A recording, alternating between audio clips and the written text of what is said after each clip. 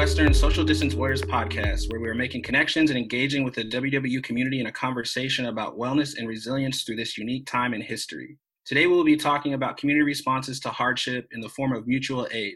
My name is Brandon Joseph. I use he, him, his pronouns. I'm the Men's Resiliency Program Coordinator at Western, and my colleague and co-host Liz Stewart is here along with our guests, Terry Kempton and Dr. Letty Romo, who along with Karen Deisher have initiated a food pantry at WWU with weekly distribution of food and support to students. Let's start with some introductions. Liz, you can start, and then we'll go over to Letty and Terry.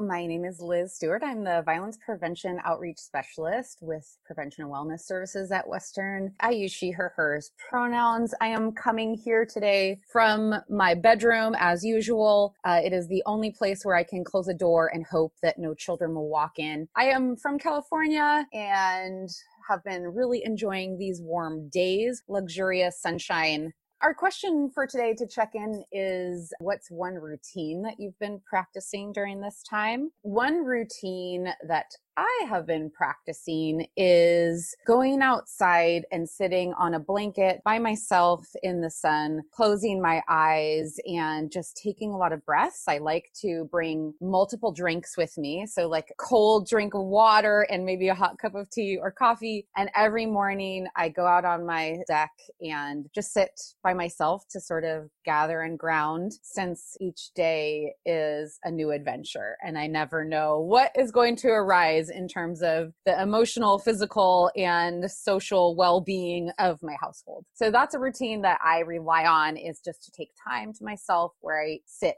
alone. Cool. Thanks for sharing. I forgot to check in. I moved spots. Last week I was in my bedroom and I'm now in my son's playroom, which we have transitioned to a somewhat makeshift office. We got a nice little desk and everything. One of the routines I've been doing, I've also been getting outside. I'm not a big hiker, but I've turned this opportunity into hiking up behind Lake Padden. There's a nice little trail system up there that's not too challenging for a novice like myself. So I've been taking advantage of that. And it's a good way to get my morning started. I try to get out there early in the morning where there's not a lot of people. And so I've been able to do that and really gets my day off to a good start. So let's go ahead and check in with our guests. Let's go ahead and start with Terry Kempton. Go ahead and please just tell us a little bit about yourself, what you do at Western, where you are physically, and anything else you'd like us to know that will help our conversation. Thanks so much for having me. My name is Terry Kempton. I use she, her, hers pronouns. I'm the farm manager of the Outback Farm on campus. That's the 5 acres between Fairhaven and Buchanan Towers that serves as a food forest and as production rows for students to grow food for other students. I also am an instructor at Fairhaven and Huxley. I teach food and farming classes. Once upon a time, I was a Huxley student, so I graduated from Western kind of at the dawn of time. But it's really great to have circled back and to be working on campus. Oh gosh, I'm coming to you from Bellingham. I am inside an elaborate closet. It's also a space where I can close the door and not have a toddler running in all the time. And as far as routine goes, my routines are dictated a lot by my child. And I don't know if you as parents, I think we're all parents on this podcast, but, we're kind of driven by what our kids need and, keeping a good routine for them. But we definitely make time every day to go outside. We don't have a fenced yard, so it's not like I can just let the kids loose to run around everywhere. But definitely getting outside every day, rolling in the grass. We're so lucky that this has all happened in the season that it did. I really feel like if it was just at the onset of winter, I think that we would all be really kind of drowning in depression. But the fact that it's this beautiful, glorious spring and that nature has really kind of swelled forward, as humans, we've kind of retracted a little bit. It's just been this beautiful season. So getting out to, enjoy the bugs or spot a snake or play in the woods, whatever it is, I think that's a really important routine. Because we're still working on the farm right now, even during the pandemic, we're considered quote unquote essential staff because we work in food and agriculture. I think that has been a really beautiful touchstone for all of the people that are involved with the farm, because it brings us outside, it brings us to this beautiful space, everything is blooming. So I've kind of reinstated a ritual that I used to do, which is of just walking the farm once a week. So not like going out with a hoe or with a plan, but like just to observe and just to kind of enjoy that space and interact with it. Cool, thank you. I hear you on the weather. I think we had a couple days of rain maybe a week or so ago, and I was like, what's happening? I need this sunshine back. All right, Dr. Letty Romo, how are you? I'm okay. It's Monday and it was a great weekend. So that was really nice, just spending time, with the kids and the whole night. I'm in the living room right now, mostly because my kids are sleeping and I'm okay with it. One of the ways that I'm trying to really keep a positive mindset and all this is just like, I've always wanted to be a stay-at-home mom, and this is finally an opportunity for me to get to spend that time with my kids, even though it's stressful, don't get me wrong. And yes, I'm working, so you know what I mean. So it's a little different than how I thought it would be, but I remember telling my parents when I had first graduated with my undergrad degree, and I was going for my master's, and I was finishing up my master's, and I was like, I really want to stay at home with my kids for a bit. My parents are like, you went to school for how long to stay at home? And I was like, okay, I guess not. So now it's, I don't know, it's kind of neat to be in this. And that's what I keep telling myself. Of course, my alone time comes when I've been really intentional with setting some praying time aside where it's just me and my ability to connect with what I need to connect with and kind of help me reflect on the day. And so lately my grandparents, both my parents are from Mexico, and they came over with their parents when they were young. They were like 9 or 10, so about my kids' age.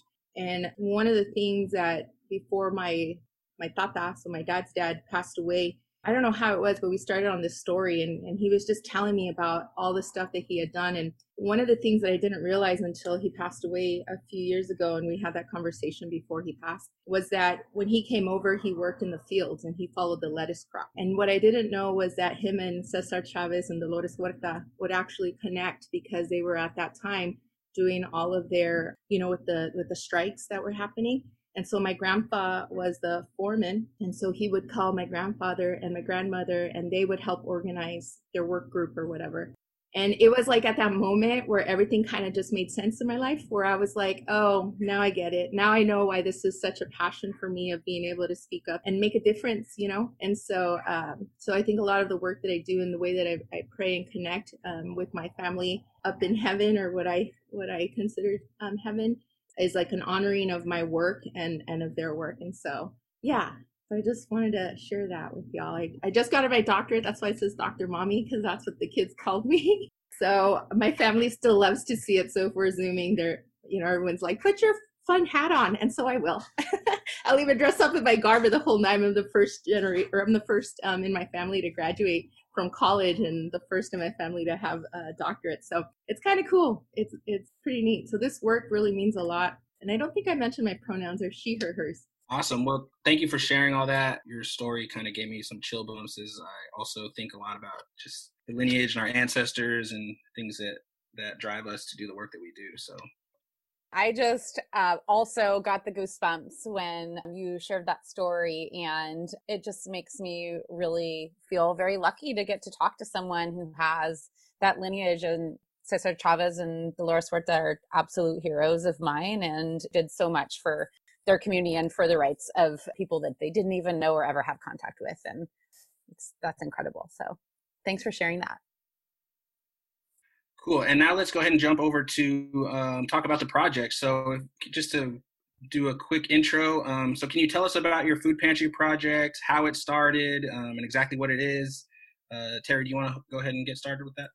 Yeah. So part of what the Outback Farm does is address food insecurity on campus. A survey was done a few years ago. It was a peer-to-peer survey. So it was students asking other students about the food insecurity issues that they face.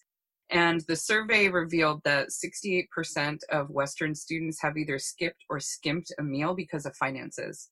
So we have a really high incidence of students not being able to meet all of their food needs because of finances, and that's a big problem. And since we're a campus farm, then part of our goal is to provide fresh produce, healthy food options for our community to address that need. And because we're engaged with food justice, I encourage everyone to visit the Outback Farm pages, by the way, online. If anyone just Googles WWU Fairhaven Outback, up will come a series of 9 web pages, and one of them is all about food justice in the Outback and the ways that we address that. And it's everything from food pantries to seed sovereignty and saving seeds. And so this is something that we already are thinking about and kind of working around on campus. When the pandemic hit, one of our major resources in the community shut down, and it was temporary, and that's the Bellingham Food Bank. So our food bank meets a huge need in the community. It serves about 20% of Bellingham, and they're used to 18,000 visits a month. It's a lot of food going to a lot of people, but of course it's a complicated issue. How do you suddenly distribute all that food in a safe way without exposing visitors to risk of the coronavirus? And so they kind of shut down until they could figure out how to proceed with different operations. And so that's a real challenge, because all of a sudden you have students needing food. That's one of the few resources that they can access, and it's shut down. When Western's campus largely locked up and closed down, then they didn't have access to our campus food pantries either. There's one in Buchanan Towers, there's a whole food pantry in the Viking Union, and there's a small one in Fairhaven College. All of a sudden the doors were locked, and that was not available either. So I got to thinking about, okay, look, if the Bellingham Food Bank is not in operation right now, that means that all of the grocery stores have nowhere to put all of their surplus food. That means a lot of food is in play in the community. Can we tap into that supply chain to bring food to our students? And so with some calls and, calling on connections, then we were hooked up to the Trader Joe's surplus via the Gleaners Pantry chapter that's in Ferndale. And they very generously said, hey, after our members have a chance to get what they need, you can have all the rest. And so we just did kind of guerrilla style pop-up food pantries right at the beginning of the pandemic. The first one, we had 2 SUV loads of food. It was way more than we had expected. We shared that information on social media and just said, hey, come and get it. And the food disappeared in about 4 hours.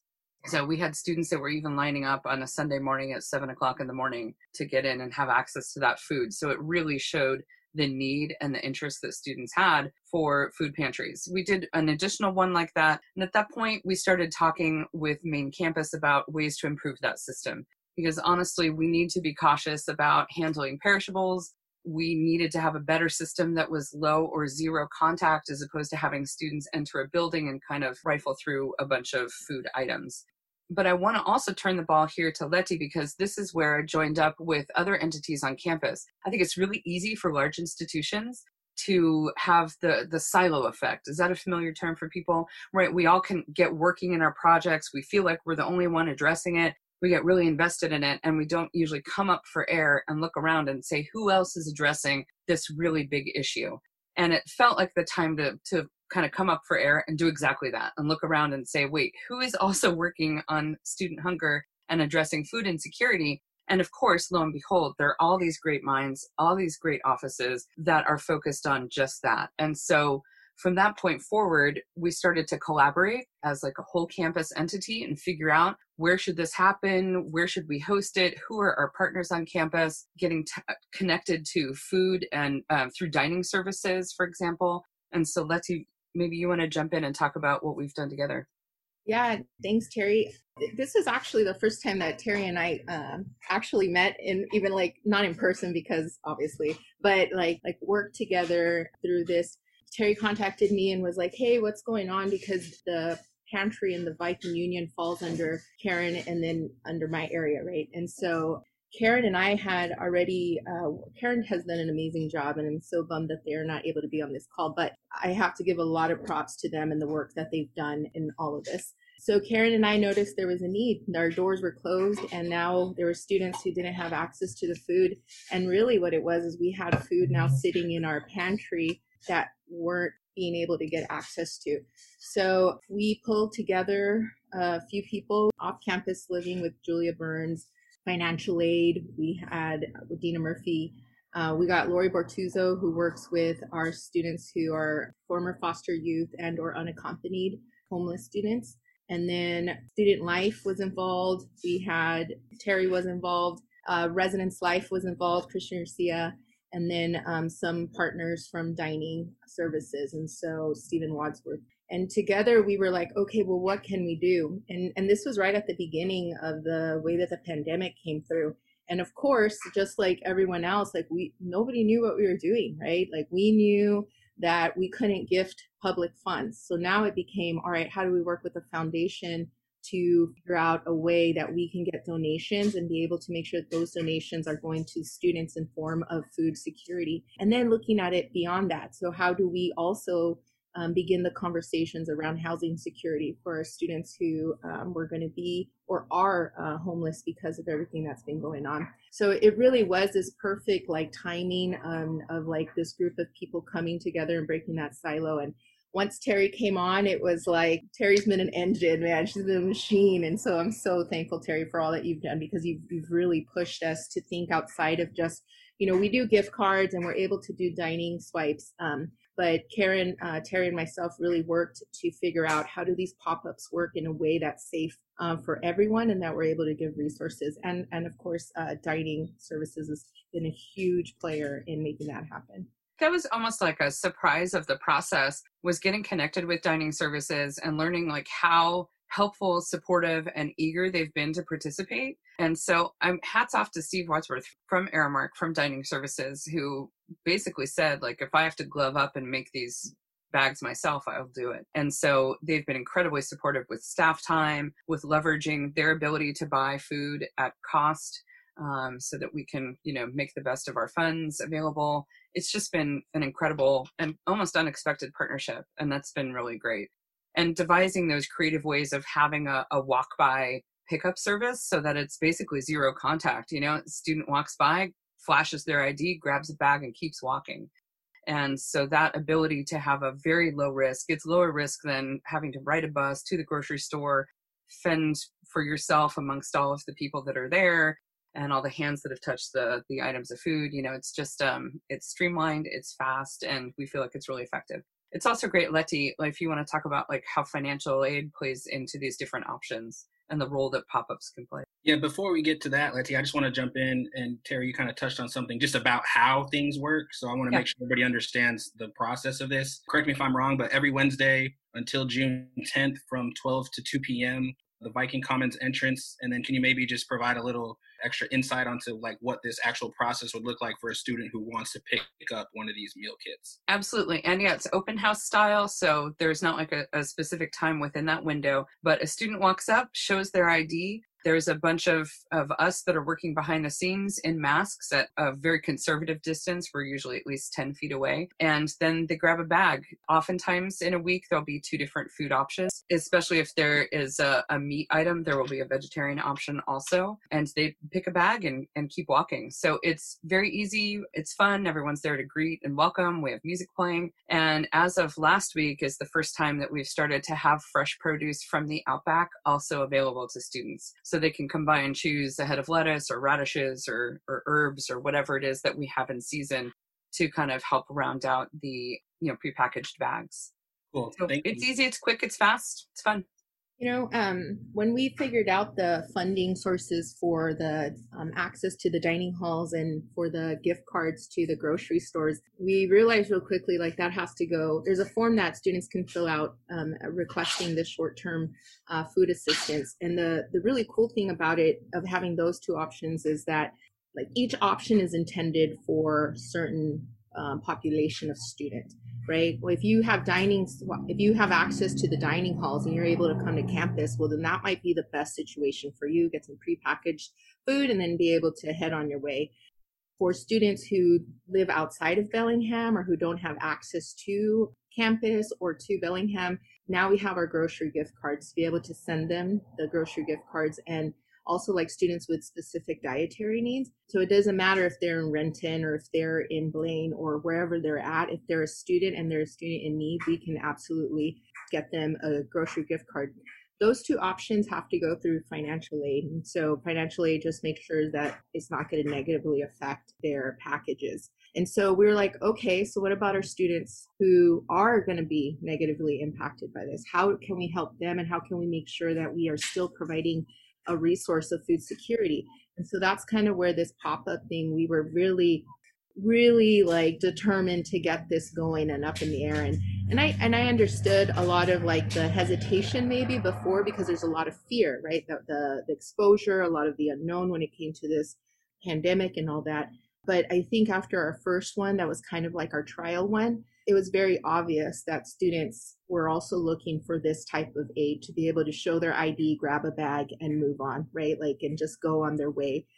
For us to be able to offer these 3 options has been a really great outcome of our working group, and what we were determined to make sure we were meeting the needs of all our students.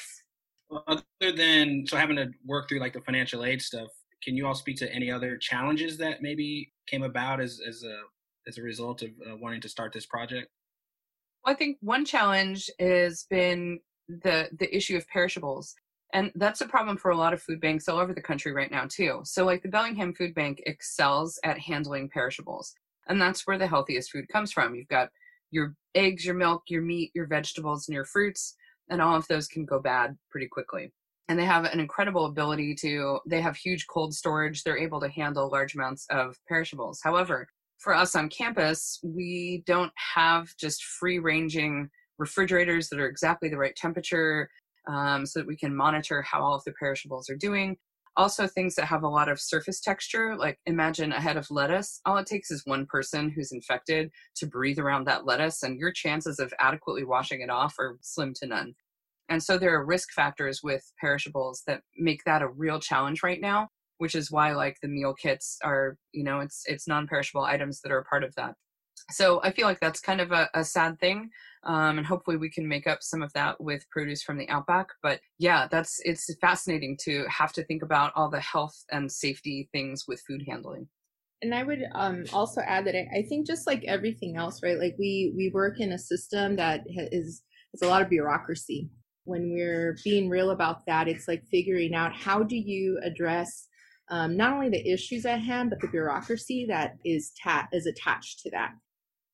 We were just reflecting during our last working group meeting about how in the beginning we were like in tears because we were like, how we know that we need to do this. So now we need to figure out the most effective way in helping create a change. So, being told like, no, you just can't take random money because that's gifting of funds. And we're like, okay, well then we'll figure out how to not make it gifting of funds. And we figured out another avenue. So, and I don't think it's malicious, right? Like, I don't think some of these decisions were just because there's a lot going on. And how do you understand and what's right? And we just figured out a new way to deliver the resources that we were giving students. So I'd be remiss if I didn't acknowledge the way that bureaucracy and the way that our systems for a while continued to put a lot of roadblocks.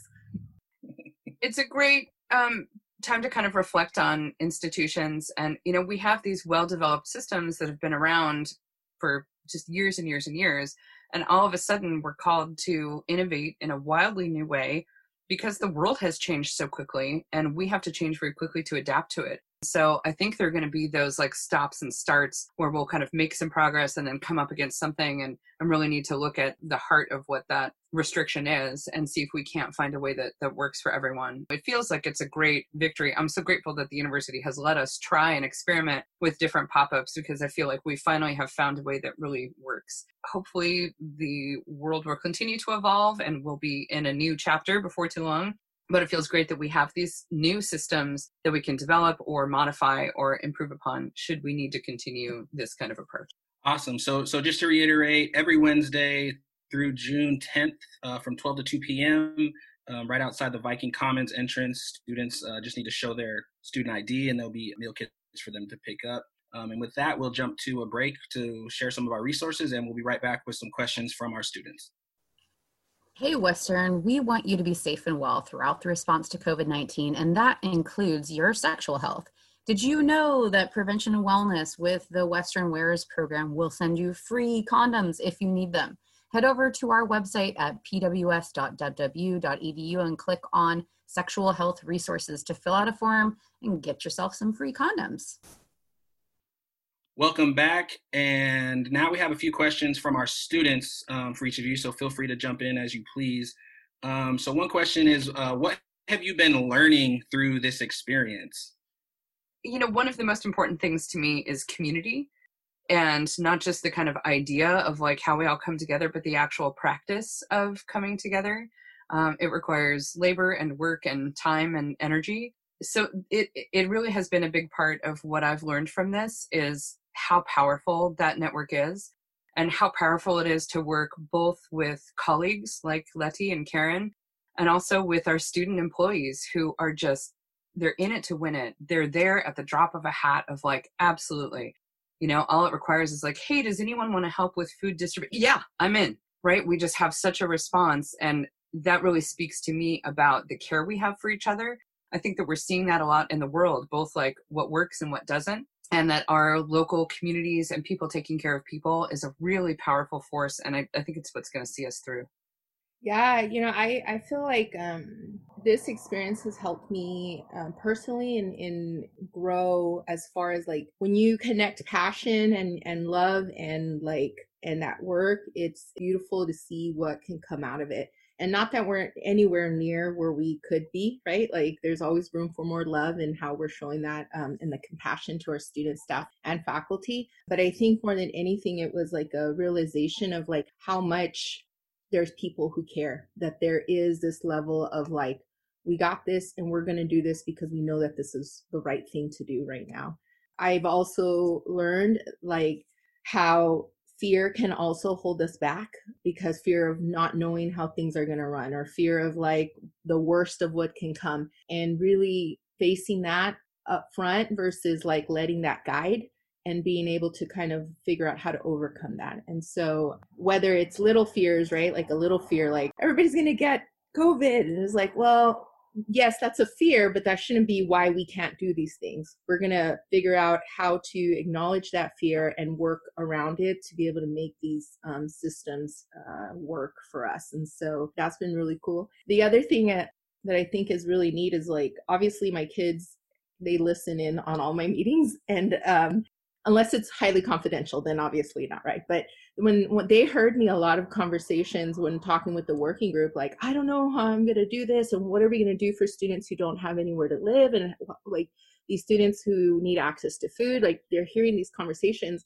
And I don't know how many times that resulted in a conversation that we had as on a bigger system between my kids and I when we were on a walk or as we were having dinner, and they'd be like, well, why don't you just do this? Or why haven't you thought about this? And I'm like, I needed that perspective, right? Like I just needed something to kind of get me to know that like this is impacting our students, but then also our children who get to watch us be passionate about these issues. Awesome. Thanks for sharing. And just your thoughts of fear and when they combine with systems and bureaucracy. I think that's an issue. I mean, we could do a whole nother podcast about that, right? About higher ed systems and their fear of change and things like that. And so I really, just listening to you all today is really good and really powerful to hear how you've got this project up off the ground, regardless of those, instances in the system. So Liz, did you have something to add? I am observing and listening to how you all solved these problems, and it just makes me feel really connected to broader social movements that can't be stopped. I kind of sometimes think of social justice movements. I think of the analogy of like a tree, right? That spans many generations, and that, those roots cannot be stopped. You see them in the sidewalks, you see them, come up in these unexpected places, and that these acts of love that you're practicing and that you're putting into place to help meet people's most basic human needs of being fed, which is just, I think, human right, that we all should have access to nourishing food. I'm feeling really inspired by the work that you're doing and by your persistence and by your drive to solve problems in the face of really real challenges. You said these systems are well developed. They are developed, not always well developed.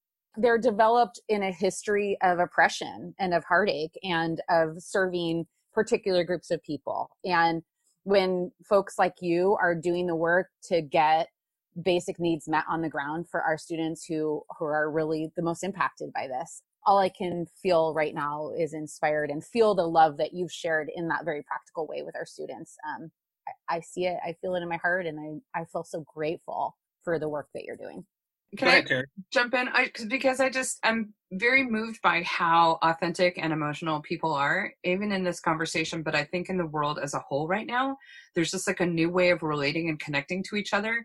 And so I'm not sure that we often get to, meet someone new and share genuine tears of frustration over, coming up against obstacles, and which we definitely did as a group. There was some, rather spicy texts going back and forth, as you can imagine, but that it is an expression of concern and compassion and care for each other and for our students. And I think, especially in this time of crisis, There are a lot of students who just aren't sure where their support is or where their networks are. And so having these efforts of like, we see you, we acknowledge that, we're here for you, that is a really powerful thing. Dr. Jennifer Hahn is an amazing faculty member at Fairhaven, and her response to the initial food bank, she wrote and said, wow, what a bounty of edible caring.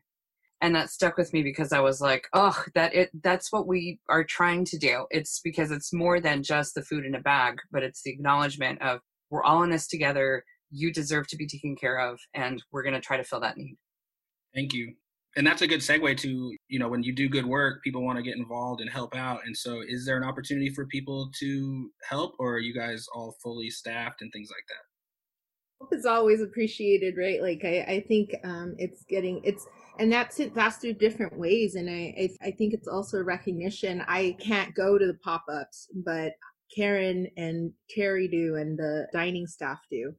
We have students who can't go, but if they spread the word, if they let people know, if they just help us in getting the word out, because we want to make sure that our students don't feel like they're alone. And so helping is everything from forwarding or an email or retweeting or reposting or all those cool things on social media that sometimes I don't know. But like, even if it's just passing on that word and making sure that your faculty know, and or like sending an email and letting people know what's going on, like all that's appreciated.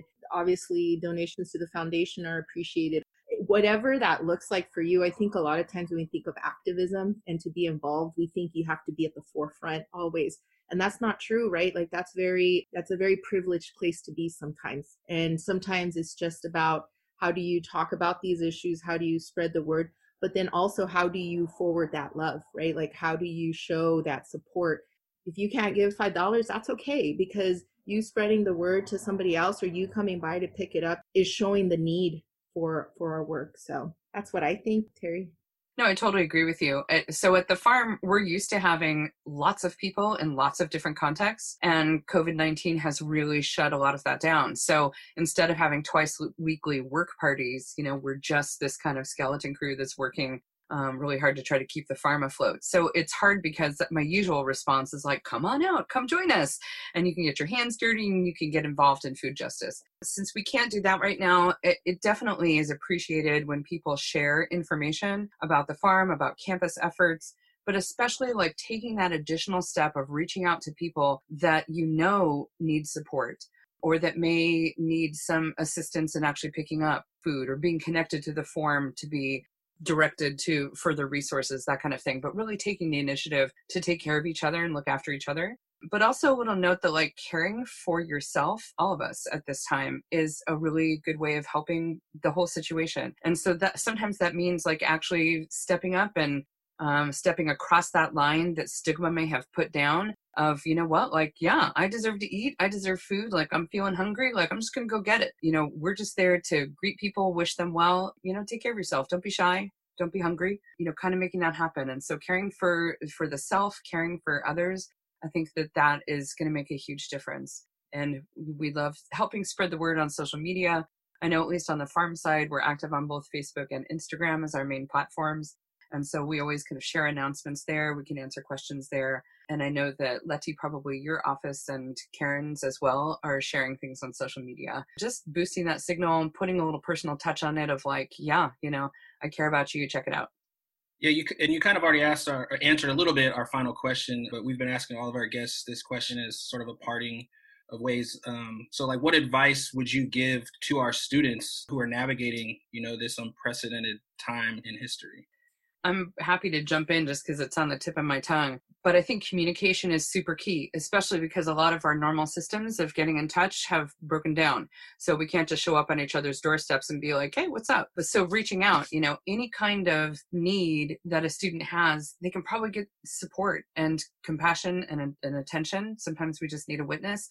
But if there's a concern, I'm falling behind in my classes, I'm having trouble getting traction because this is depressing and weird and surreal, like reach out to that faculty member. As an instructor, I can verify like that's our job, is to keep people engaged and supported and able to succeed.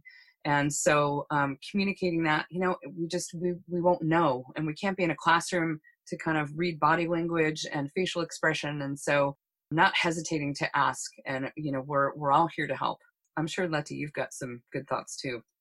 You know, one of the reasons I got into higher ed was because I almost dropped out my first year of college, and it wasn't because I wasn't capable, right? That wasn't it. It was because I didn't think anybody cared. I didn't feel like I mattered.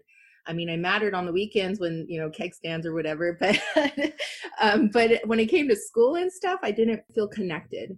I told myself when I was trying to figure out what I was going to do for the rest of my life is like, the people who got me through that were were my advisors, were my faculty who knew me and would be like, "Hey, are you okay?"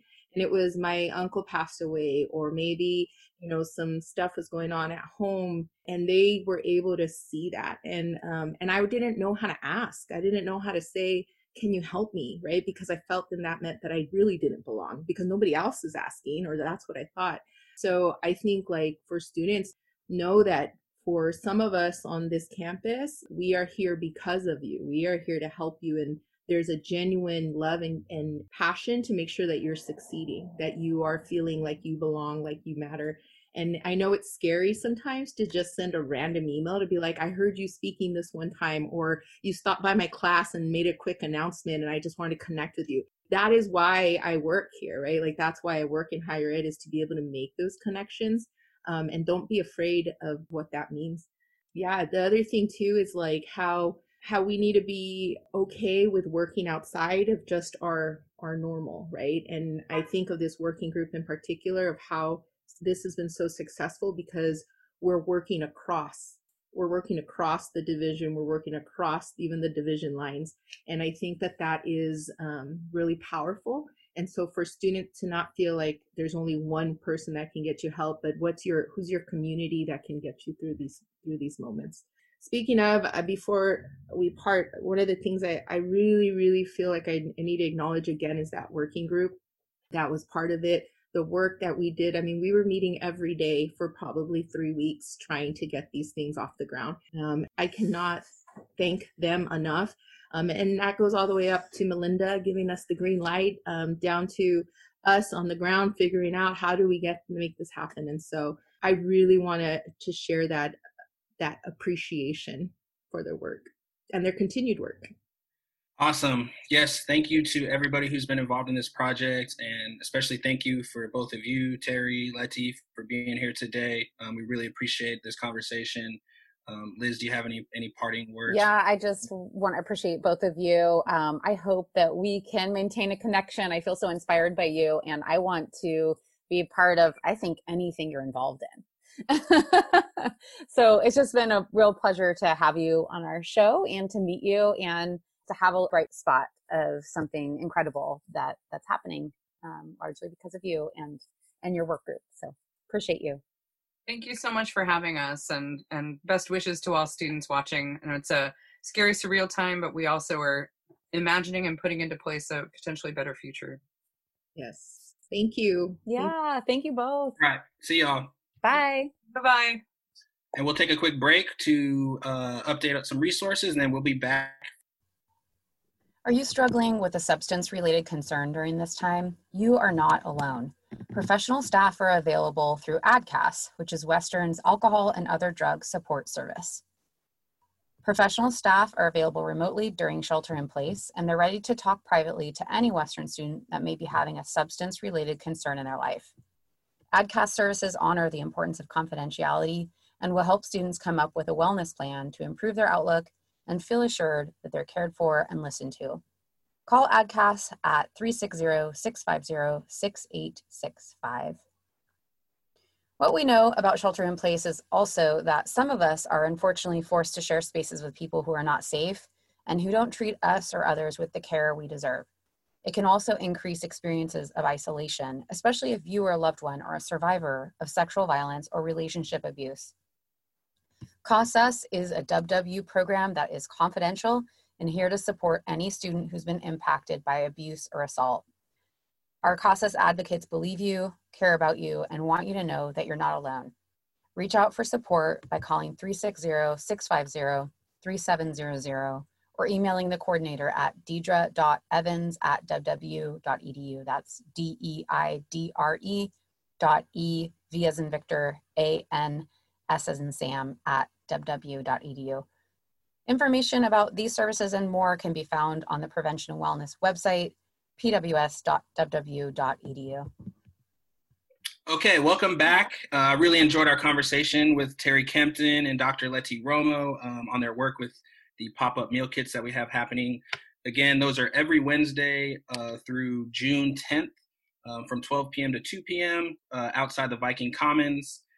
Just need your student ID. Feel free to pick up a meal kit.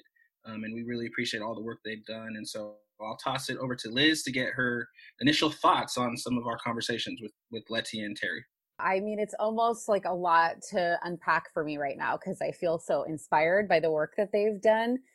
Terry mentioned that in this stressful time, we're sort of called to innovate in a wildly new way, is what she said. And I feel like that was also echoed in something Letty said, where she was processing some of her conversations online with colleagues with her children. And, you know, that they would say, well, have you thought of this? Or have you done this? And I'm thinking about the many voices that make our work richer and more creative. It kind of reminded me when she said that her kids were helping her to think of creative ideas or process what was going on, that they had some rich conversations of a study on divergent thinking. There were some researchers that you may have heard of this before, had young children come up with ways that they could use a paperclip. And they studied at different ages of how these children came up with the number of ideas that they came up with, basically. Kindergarten children, and then like 8 to 10-year-olds, and then again at another stage of development. And then they measure divergent thinking, which is basically creative thinking, ideas that are outside of a typical use, right? The kindergarten group they call this like a genius level of creativity, right? Or of divergent thinking.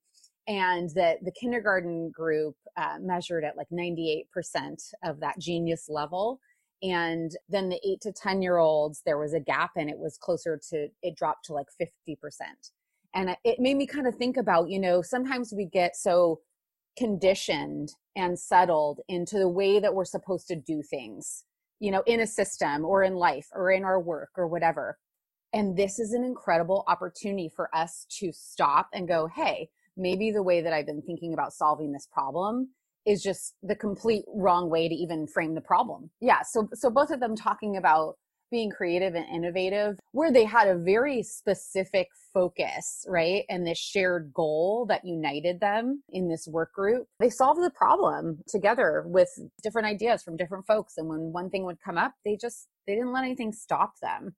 That's a relatable lesson for any of us. We all have passions. We all have things we want to focus on and that we want to get done in this life. And you just have to be persistent and not let anything stop you, and listen to the many ideas and alternative divergent voices that are out there and come together and do it. Yeah, and in particular, you know, Letty touched on the system, right, that we operate in. And I was kind of when I asked about their challenges, I was hoping one of them touched on some of the bureaucratic challenges that exist when you operate in a setting of higher education. You know, one of my mentors has always said, like, I have a complicated relationship with capitalism. We all have these social justice minded work that we want to do, yet we're recording this podcast on my Apple computer, right? And so how do you exist and do the work that you know needs to be done within an overall bureaucracy that isn't always meant for that work to happen? And the proof is in the numbers, right? I think Terry said, 68% of students have skipped meals because of funding at some point. Like, that's all the evidence you need to know that we probably could use some sort of program like this, right? Yet then there's all these other steps that you want to go through. And, you know, Letty said they met every day for 3 weeks, and just how exhausting that might be and the emotional labor that goes into that. I think they said they shed some tears in those meetings. And so just hearing some of those stories are very powerful. And then even going back to, you know, Letty sharing her lineage with her grandfather and like the people that he was working with at some point in time. And you really just gain an appreciation for how deep rooted some of the work is for people. And so those are the kind of people that we need in higher education to make some of these things happen, because I think we all have this unspoken or sometimes spoken understanding that change in higher ed happens at a very slow pace. Part of the reason, in my opinion, is because of these bureaucratic systems that even though we know the statistics, we got to go through all these things because it has to be done in the proper way, whatever that is, right? Mm-hmm.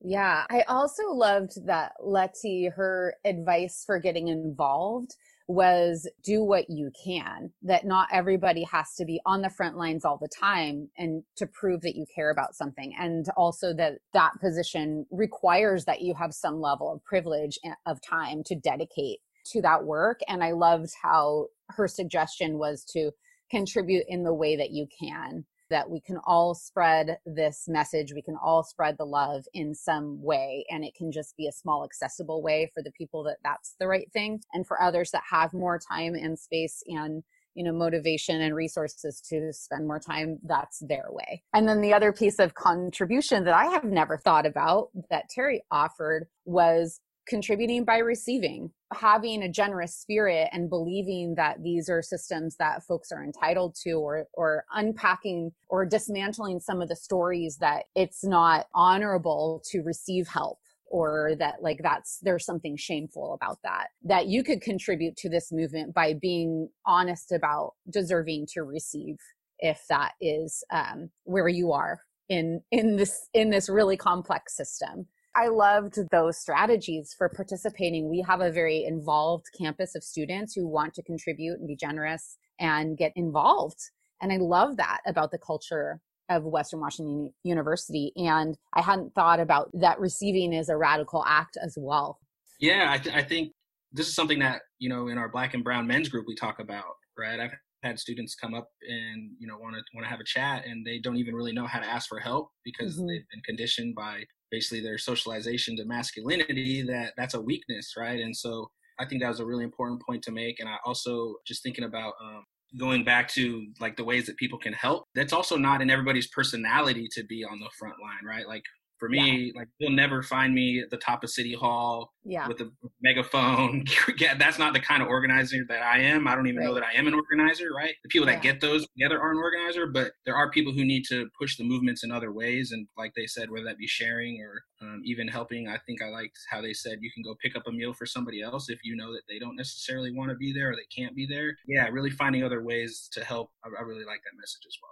Yeah. And I feel like it really stands on a philosophical foundation of truly valuing the contributions of every single person. And that looks very different for every single person because we're all unique individuals, have different ways of expressing ourselves and different ways of getting involved and of sharing love and spreading generosity. And yeah, I could tell that those folks really truly walk the talk of honoring the many and beautiful, diverse experiences and gifts and personalities of our whole community.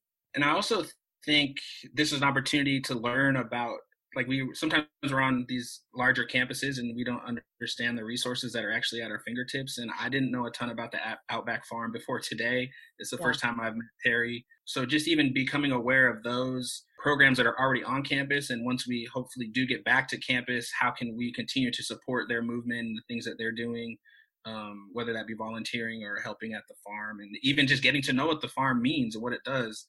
I think that's a good opportunity for us as well. Yeah, they talked a lot about collaborating across disciplines and across boundaries. And as they were talking about their different work, there was some wheels spinning for me, like, you know, I should get connected with that, or I should like follow up about that in the future.